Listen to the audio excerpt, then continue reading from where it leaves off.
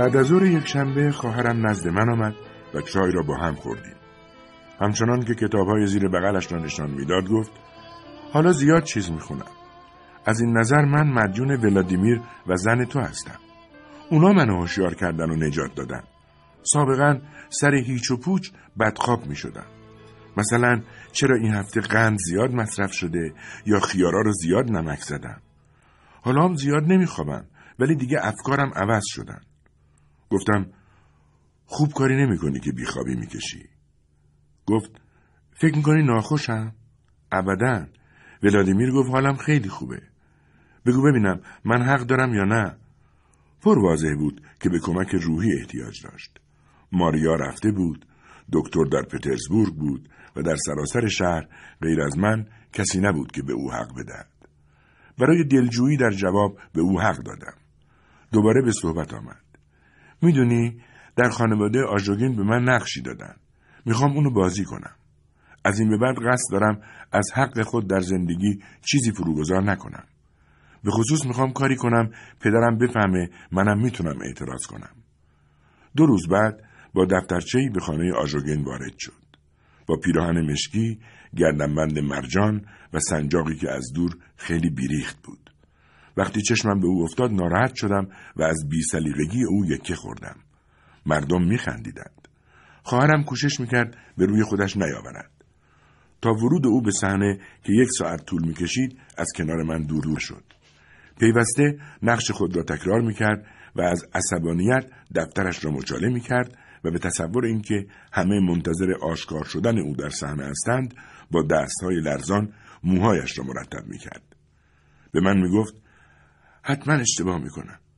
اگه بدونی چقدر معذبم. به صحنه آمد. از سیمایش پریشانی خوانده میشد. دقیقه ایستاد.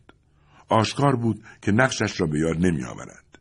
ناگهان میان سن زانو زد و حق حق به گریه افتاد. همه سراسیمه شدند. من متأثر شدم و نمیدانستم چه کار باید بکنم. دیدم او را بلند کردند و بردند. مادام آژوگین سراسیمه نزد من آمد و همچنان که در چشمهای من نگاه میکرد گفت: خواهر شما بارداره. خواهش میکنم اونو ببرین خونه. بیدرنگ من و خواهرم بیرون آمدیم. پالتوام را دورش پیچیدم و به سرعت راه افتادیم. مردم در خانه‌هایشان خوابیده بودند. از این خانه‌ها متنفر بودم. با خود گفتم: آخر این اشخاص احمق، وحشی و تنبل چه امتیازی بر دهقانای کثیف و خرافاتی دارن؟ فرق اینا با حیوان چیه؟ وقتی به خانه وارد شدیم خواهرم همان دم در روی تخت افتاد. چهره شادان داشت و به خواب سنگینی فرو رفت. پیدا بود که چنان دلش آرام گرفته که گویی از دیرباز چنین آسایشی ندیده. ما هم خانه شدیم. او احساس خوشی می‌کرد. برایش کتابایی از کتابخانه می‌گرفتم ولی دیگر حال مطالعه نداشت. دلش می‌خواست همیشه فکر کند و از آینده حرف بزند. پیراهن‌های مرا وصله می‌کرد، به کارپوونا کمک می‌کرد. از ولادیمیر و از هوش و خوبی‌ها و اطلاعات او صحبت می‌کرد. من هم با اینکه دکتر را دوست نداشتم حرفایش را تصدیق می‌کردم. بچه‌اش را با عشق دوست داشت و هنوز به دنیا نیامده از چشم‌های بادامی و دست‌های قشنگ و خنده او صحبت می‌کرد. از پرورش فرزندش حرف می‌زد و به نظرش ولادیمیر بهترین و کاملترین مرد روی زمین بود. خیال بافی‌های او به من هم سرایت کرده بود. من هم دیگر مطالعه نمی‌کردم و به رویا فرو می‌رفتم. شبها با آنکه خسته بودم در اتاق قدم می‌زدم و از زنم صحبت می‌کردم. از خواهرم می‌پرسیدم: تو چی فکر می‌کنی؟ کی برمیگرده؟ فکر کنم تا عید بیاد. او میگفت: اگه برات نامه نمیده لابد برای همینه که میخواد زودتر بیاد. در جواب میگفتم: درسته. ولی خوب میدانستم که هیچ دلیلی ندارد ماریا برگردد. از نبودن او کسل بودم. چون نمیتوانستم خودم را فریب دهم دلم میخواست دیگران مرا فریب دهند. خواهرم چشم به راه دکتر و من هم به انتظار ماریا پیوسته حرف میزدیم و میخندیدیم و توجه نمیکردیم که مزاحم کارپوونا شده ایم و نمیگذاریم او استراحت کند. یک روز که برای عید نوئل به بازار رفته بودم تا خرید کنم، پروکوفی مرا به دکان خود کشید و گفت کاری جدی با من دارد. از شدت سرما سرخ شده بود. گفت این اوضاع نمیتونه ادامه پیدا کنه. مادر من از روی رحم و مروت نمیتونه بهتون بگه که خواهرتون باید بره و جای دیگه ای زایمان کنه. ولی من روش مادرم رو تایید نمی کنم. موضوع رو فهمیدم و از دکان بیرون آمدم. همان روز من و خواهرم اسباب کشی کردیم و به خانه آندره رفتیم. چون پول نداشتم گاری کرایه کنم، اساس را روی دوشم گرفتم. خواهرم سرفه میکرد و پی در پی میپرسید کی میرسی؟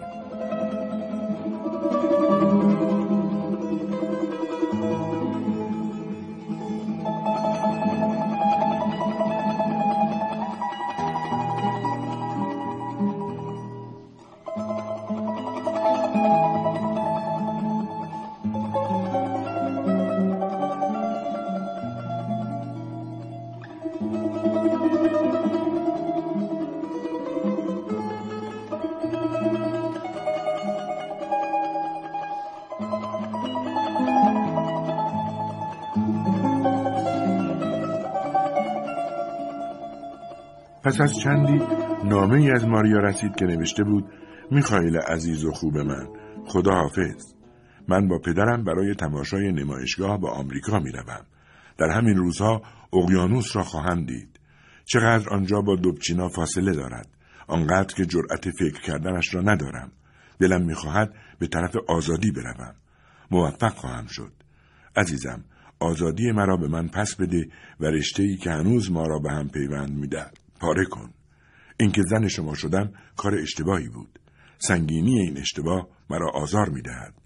دوست بزرگوار، در برابر شما زانو می‌زنم و خواهش می‌کنم هرچه زودتر مرا آزاد کنید.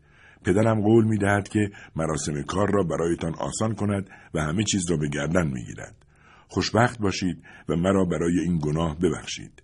حالم خوب است و هر لحظه خدا را شکر می‌کنم که زن بدی مثل من بچه دار نشد.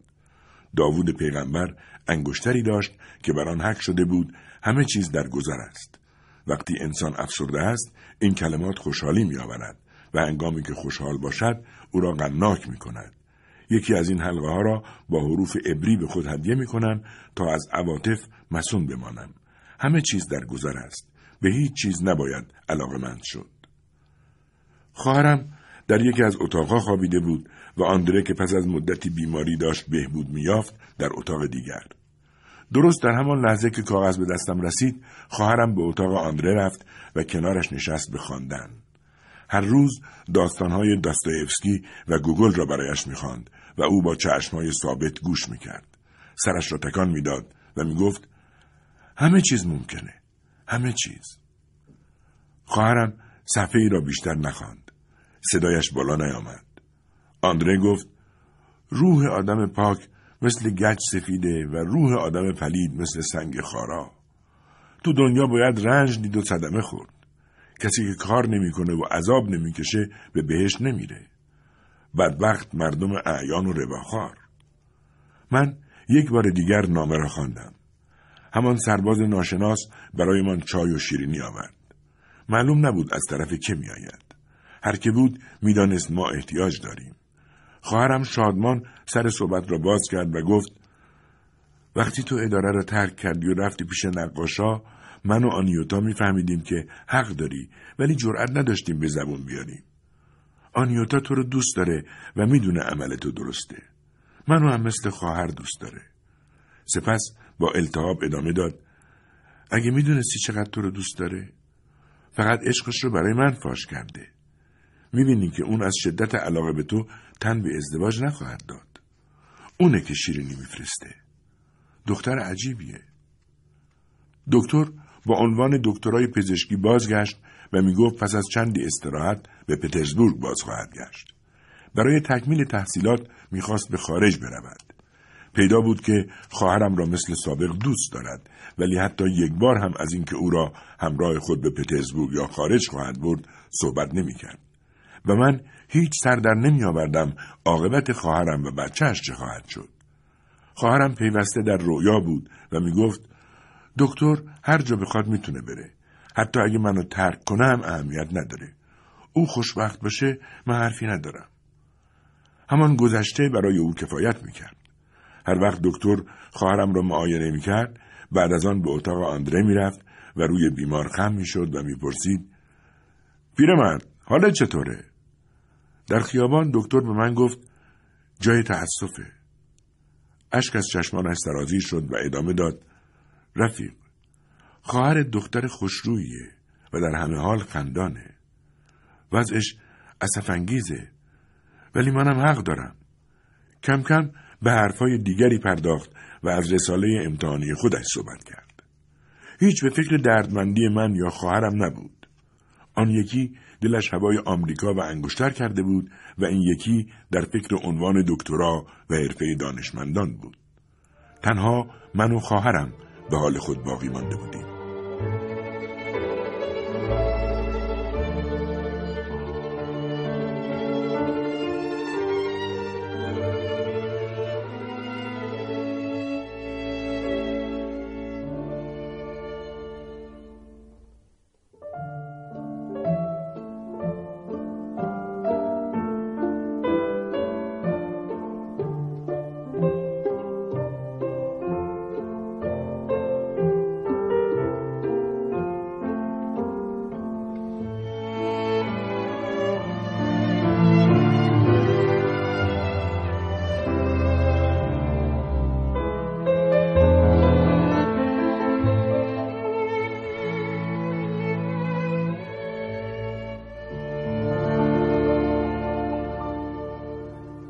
یک بار دیگر نامه ماریا را خواندم و به یاد روزی افتادم که به آسیاب آمده بود و می‌خواست خود را مثل زنهای دیوانها نشان دهد. صبح دام ماهیگیری را از آب کشیدیم و زیر باران می‌خندیدیم. به خانه‌مان در خیابان بالشایا رفتم. از در کوچک آشپزخانه وارد شدم. کسی در مطبخ نبود. سماور کنار اجاق انتظار پدرم را داشت. با خود فکر کردم: حالا کی برای اون چای میریزه؟ رفتم توی انباری. روزنامه زیرم پهن کردم و خوابیدم. هوا سرد بود. به نظرم آمد که اکنون خواهرم برایم شام میآورد، ولی یادم افتاد که او در خانه آندره مریض افتاده است. صدای زنگ در آمد. صداهایی که از کودکی برایم آشنا بود. بلند شدم و به آشپزخانه رفتم. آشپز همین که چشمش به من افتاد به گریه افتاد و گفت: عزیزم، آه خدا. فنجانی چای نوشیدم. آشپز پرسید: کلئوپاترا کجاست؟ میگن زن تو هم رفته. او از زمان مادرم در خانه ما خدمت میکرد. 1 ربع ساعت کافی بود که همه سوالاتی را که در غیاب ما در سکوت آشپزخانه برایش جمع شده بود از من بپرسد. میگفت بهتر است بیخبر از زنم دبچینا را بفروشم و پولش را در بانک بگذارم. گفت چنانچه من و خواهرم به پای پدرمان بیفتیم و پوزش بخواهیم ما را خواهد بخشید. صدای سرفه پدرم که آمد گفت: برو جانم، برو باش حرف بزن و جلوش خم شو. من رفتم. پدرم پشت میزش نشسته بود و نقشه یک ساختمان را میکشید. هنوز نمیدانستم برای چه به آنجا رفتم. خواستم همانطور که آشپز گفته بود جلویش خم شوم، اما منظره این ساختمان روی نقشه مانعم شد. گفتم: سلام. پدرم نگاهی کرد و فوراً سرش را روی نقشه انداخت. چی کار داری؟ گفتم: اومدم بهتون بگم خواهرم خیلی مریضه. و با صدای خفه‌ای اضافه کردم: به زودی میمیره. پدرم عینکش را برداشت و گفت: هرچی بکاری درو میکنی. خواهش میکنم یادت بیاد که 2 سال پیش همینجا ازت خواستم اون خیالات رو از سر بیرون کنی. از وظیفه شناسی و دین تو به اجدادت حرف زدم و تو پندهای منو به مسخره گرفتی. از طرفی باعث سرگردونی خواهرت هم شدی. حالا سزای کاراتونو میکشین.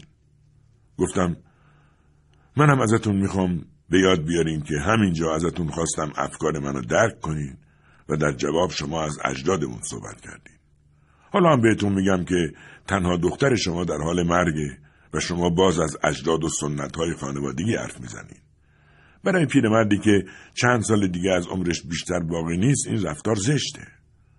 پدرم گفت: حالا اینجا اومدی چی کار؟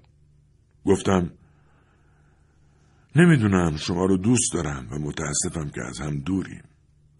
من هنوز شما رو دوست دارم. ولی خواهرم نه. اون هرگز از تقصیرات شما نمیگذره. پدرم فریاد زد: چه تقصیری؟ همه تقصیرها زیر سر توه پسر بی سر و پا. گفتم: من قبول دارم که مقصرم، اما میخوام بدونم شما برای چی میخواین روش زندگی خودتون رو به ما تحمیل کنین؟ چرا حتی در یکی از این خونه‌هایی که 30 ساله دارین میسازین حتی یه نفر پیدا نشد که من ازش یاد بگیرم چطور باید زندگی کرد تا مرتکب اشتباه نشد؟ در همه این شهر یه آدم شریف و پاک پیدا نمیشه. این خونه‌ها غارهایی هستن که برای شکنجه دادن و عذاب زنها و دخترها و آزار بچه‌ها ساخته میشن. اون مادر بیچاره‌ام، این خواهر بینوام، این چه زندگیه؟ پدرم خطکشی را از روی میز برداشت و گفت: چطور به خودت اجازه میدی؟ برای آخرین بار به تو و خواهر خودسرت میگم که از حقوق فرزندی محروم هستین. من یاد فرزندای سرکشم را از دل بردم. حالا اگه از این سرکشی صدمه میبینیم به من چه؟ برگرد هر جا که بودی. دیگه تا زمانی که خودت رو اصلاح نکردی حق نداری پا تو این خونه بذاری. از روی یأس حرکت کردم و از در بیرون آمدم.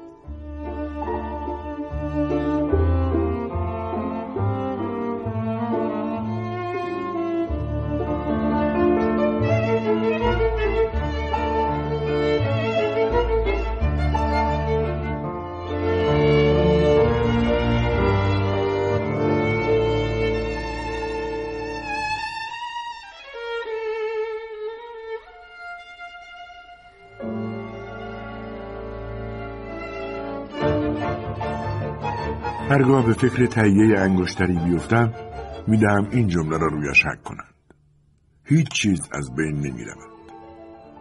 کوچکترین قدمی که برداریم در زندگی کنونی و حتی زندگی آینده‌مان اثر دارد. آنچه در زندگی من گذشته بیهوده نبوده است. حالا دیگر کسی مرا دست نمی اندازد. مردم دیگر به کارگر بودنم عادت کردند. اینطور معروف شده که کارگر خوبی هستم و در نتیجه زیاد به من سفارش میدهند. مردم پس از آندره مرا میشناسند. آندره هرچند خوب شده اما بنیه کار کردن ندارد. من به جای او برای گرفتن سفارش میروم و مزد کارگرها را میپردازم. مردم از روی ادب با من رفتار میکنند و مرا شما خطاب میکنند. اکنون پیر، خاموش، خشک و جدی شدم. به ندرت میخندم و میگویند به آندره شباهت پیدا کردم. ماریا زن سابقم حالا در خارج است و پدرش در ایالات شرقی مشغول ساختمان راه آهن. دکتر هم در خارج است. ملک دوبچینا به مادام چپراکوف برگشته است. ایوان چپراکوف بیچاره مدتی ولگردی کرد. خیلی سعی کردم او را وادار کنم با ما همکاری کند، ولی به زودی از کار خسته شد و به دوبچینا بازگشت. پدرم اکنون خیلی پیر شده است. قوزش در آمده و شبها جلوی خانه قدم میزند. هنوز با او قهرم. کارپوونا هنوز زنده است و هر بار که مرا میبیند آهکشان میگوید: بدبخت تو. در طول هفته مشغول کارم. فقط روزهای تعطیل اگر هوا خوب باشد خواهرزاده کوچکم را بغل میکنم و به سوی قبرستان میروم. خواهرم دلش میخواست بچهش پسر باشد ولی دختر شد. ساعتها در قبرستان می نشینم و به دختر بچه می گویم که مادرت اینجا خوابیده است. گاهی نزدیک قبر با آنیوتا ملاقات می کنم. سلام علیک می کنیم و خاموش می مانیم. یا آنکه از کلئوپاترا، کودکی او و رنجهایی که در زندگی کشید حرف می زنیم. هنگامی که از قبرستان خارج می شویم ساکت می مانیم. دختر کوچک با خوشحالی با او دست می دهد و ما کودک را نوازش می کنیم. وقتی به شهر می رسیم آنیوتا پریشان حال با ما خداحافظی می کند. به تنهایی و با حالتی جدی و متین به راه خود ادامه می دهد. هر کس او را ببیند نمی تواند حدس بزند که او با من راه می رفته و این کودک را نوازش کرده است.